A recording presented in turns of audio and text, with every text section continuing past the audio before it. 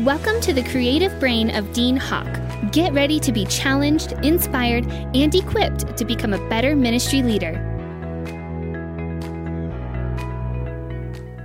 Hey everyone, welcome to this month's podcast. So glad to have you guys join us. Maybe you're on vacation when you're listening to this, or you're taking a few days out, maybe going camping with the family. We're in the middle of the summer, and so I hope you're having a great summer break. Do something intentional to get away. Kim and I just got back from a trip. We were celebrating our 35th anniversary, and so we had a great time together and getting away. I hope you are as well this summer. Hey, this month, I want to take just a few minutes of your day today, and I want to talk about being a dream chaser. You know, I think one of the things that happens is when I first came out of Bible college, I started and I ramped up, and I had all these dreams and goals and ambitions, and I can say this: the longer I've been in ministry, the more it seems like the dream is chipped away at and maybe doesn't look as fresh and as vibrant as it used to. And I can tell you at different times of places where I was in ministry and going through different highs and lows, whether that was personal situations that we were facing or ministry circumstances and difficulties, the dream seems to fade, and sometimes it seems to be more of a memory of the past than a dream that's charging us forward. So I just want to talk to you a little bit about it today. I want to inspire you. How many of you remember the Amplified Classic version? And I want to read to you Ephesians chapter 3 and verse 20 out of the Amplified Classic, the original Amplified version translation. It says, "Now to him who, by in consequence of the action of his power that is at work within us, is able to carry out his purpose," and I love this, "and do super abundantly, far over and above all that we dare ask or think, infinitely beyond our highest prayers, desires, thoughts, hopes, or dreams." I'm telling you, that scripture rocks my world. And earlier this week, I was just doing my devotional time. I kind of hit that, and I went and looked at it in multiple translations. And when I read it out of this one, it just jarred me to have that excitement, that ambition that we cannot even think, dream, pray, hope, desire, or imagine beyond what God has for us. That his ways are higher and his thoughts are higher than our thoughts, and his ways are higher than our ways. And I think sometimes we forget to dream big. And there's a lot of reasons that happens, and there are a lot of what I would call dream killers that take place. You know, we look back at Joseph, and his dream killer was his family. And maybe you've shared your dream with a family member, and they've went, "Not you. That will never happen with you." And so I just want to challenge you that whatever that dream that God has in your heart, to open that thing up again and begin to pursue it. You know, our thoughts have tremendous power to work for us or against us. And we're all faced with obstacles, and we're faced with worry and fear, and we're faced with those challenges.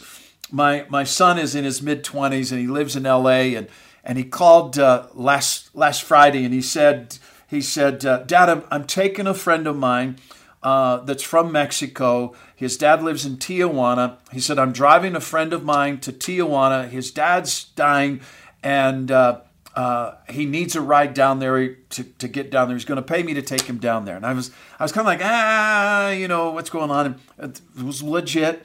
And they go to the hospital, and thankfully the son got there before the dad died, and ended up dying later that day.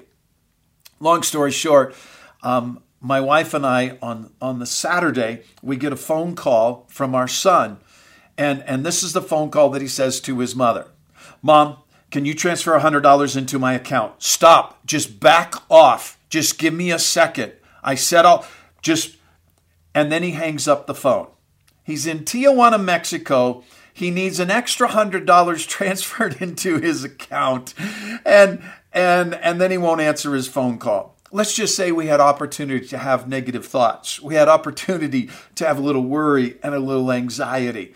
And long story short, some of the wonderful police department of Tijuana were hitting up an American kid and took his wallet, his license, his ID, his phone, and were demanding $300 to get it back. It was a bribe.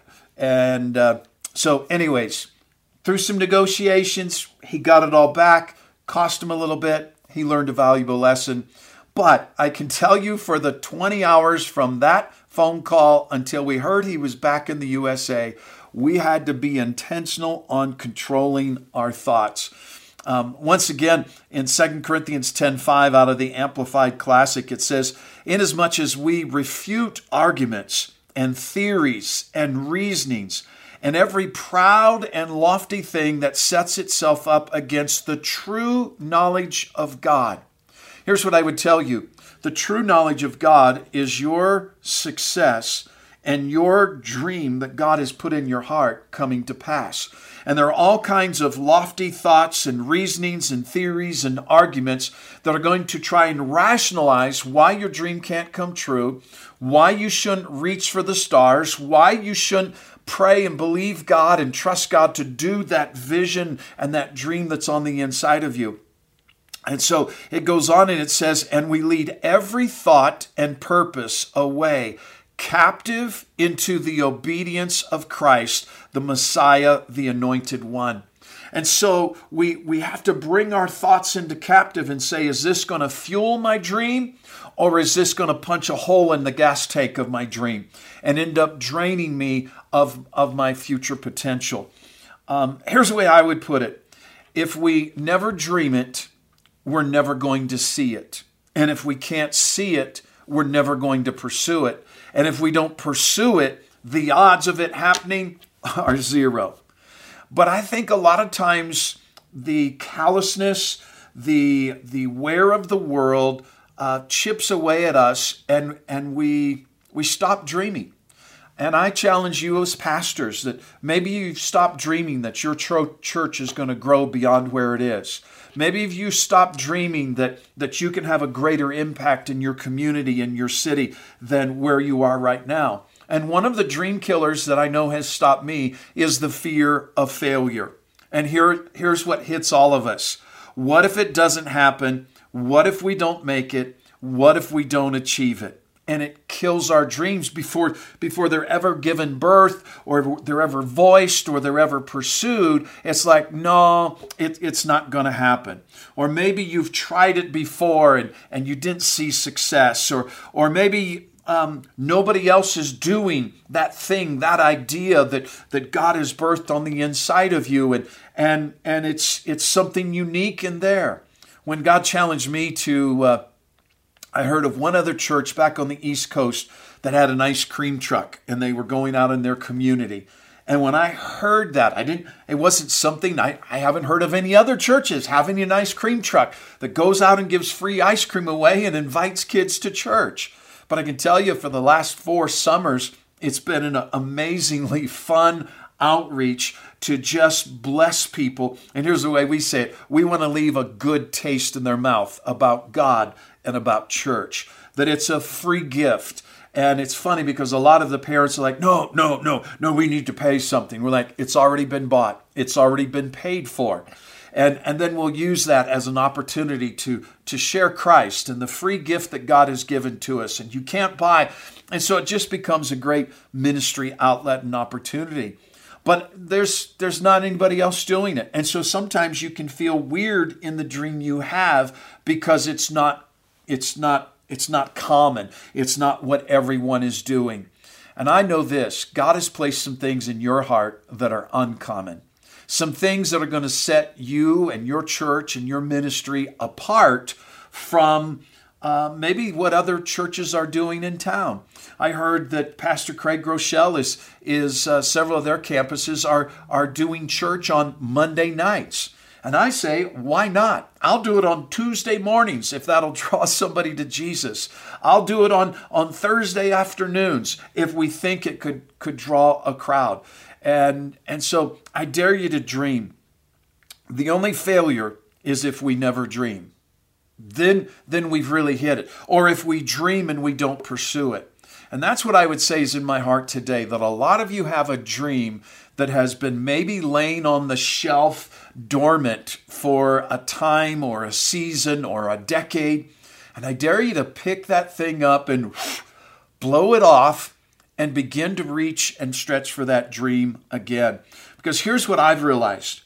If I have a big, audacious, hairy goal, they call it a BHAG, a big, audacious, hairy goal, and our big, hairy, audacious goal would be what it would be a BHAG.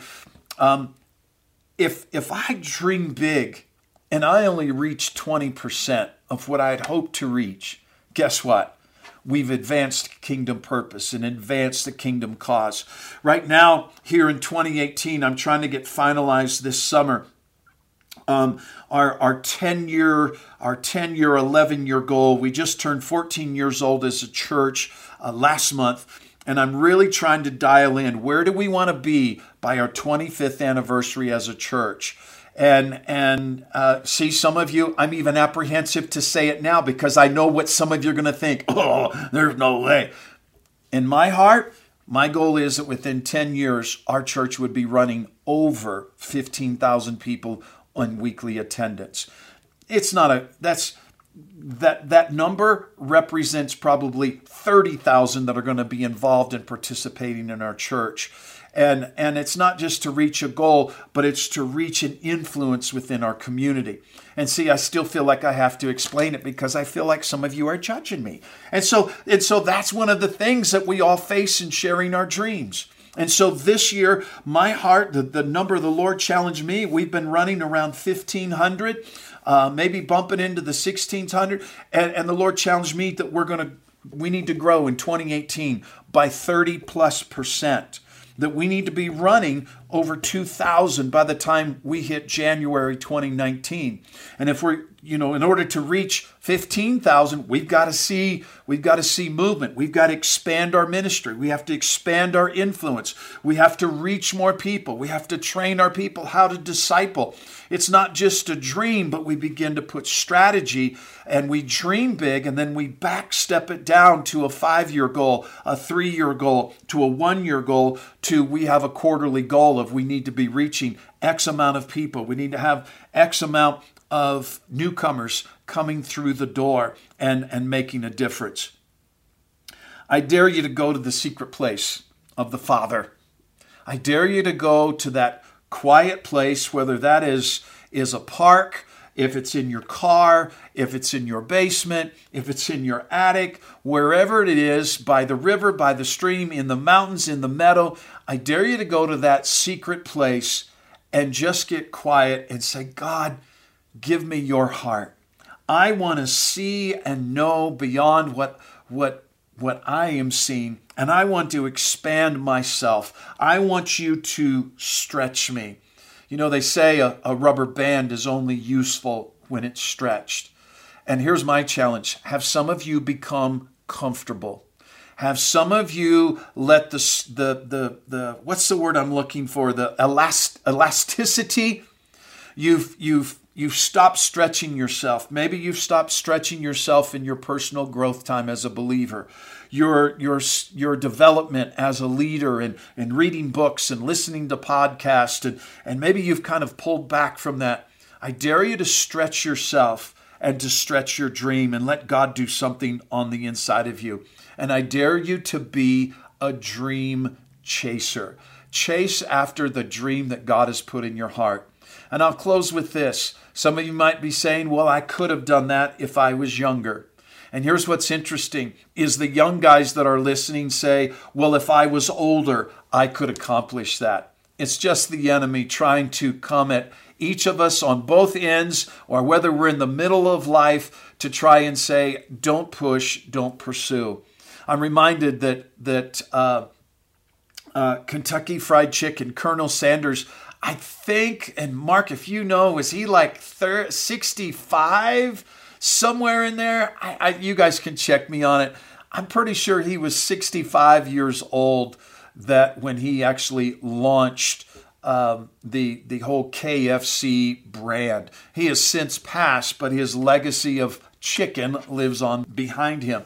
I'm in my 50s, and I'm looking that I've got another 30 plus years, 40 years that I'm going to run my race, and I want to finish my course. And here's the way I put it, guys. I'm just getting warmed up. The engines are running. I'm a thoroughbred, and I've found my stride, and I'm running for the finish line. I don't want to coast into the finish line. I want to be in an all-out sprint when they set me down and they say, "You're done. Well done, thou good and faithful servant." I love Tommy Barnett and his passion that as he gets older, it seems like the man just runs sharper and faster in pursuing the things of God. Hey, dream this week, dream big, chase the dream that is in your heart, and watch what God will do. Thanks for listening. Thanks for watching. Hope that you pass this on to your friends if you think it could help them. It's on YouTube. It's in iTunes. It's audio version, video version, whatever suits your fancy and helps you out. I look forward to seeing you guys next month. God bless you. Thank you for joining us today. For a free sermon series and teaching outlines by Pastor Dean, visit us at deanhawk.com. Be sure and join us next month as we continue our growth on leadership.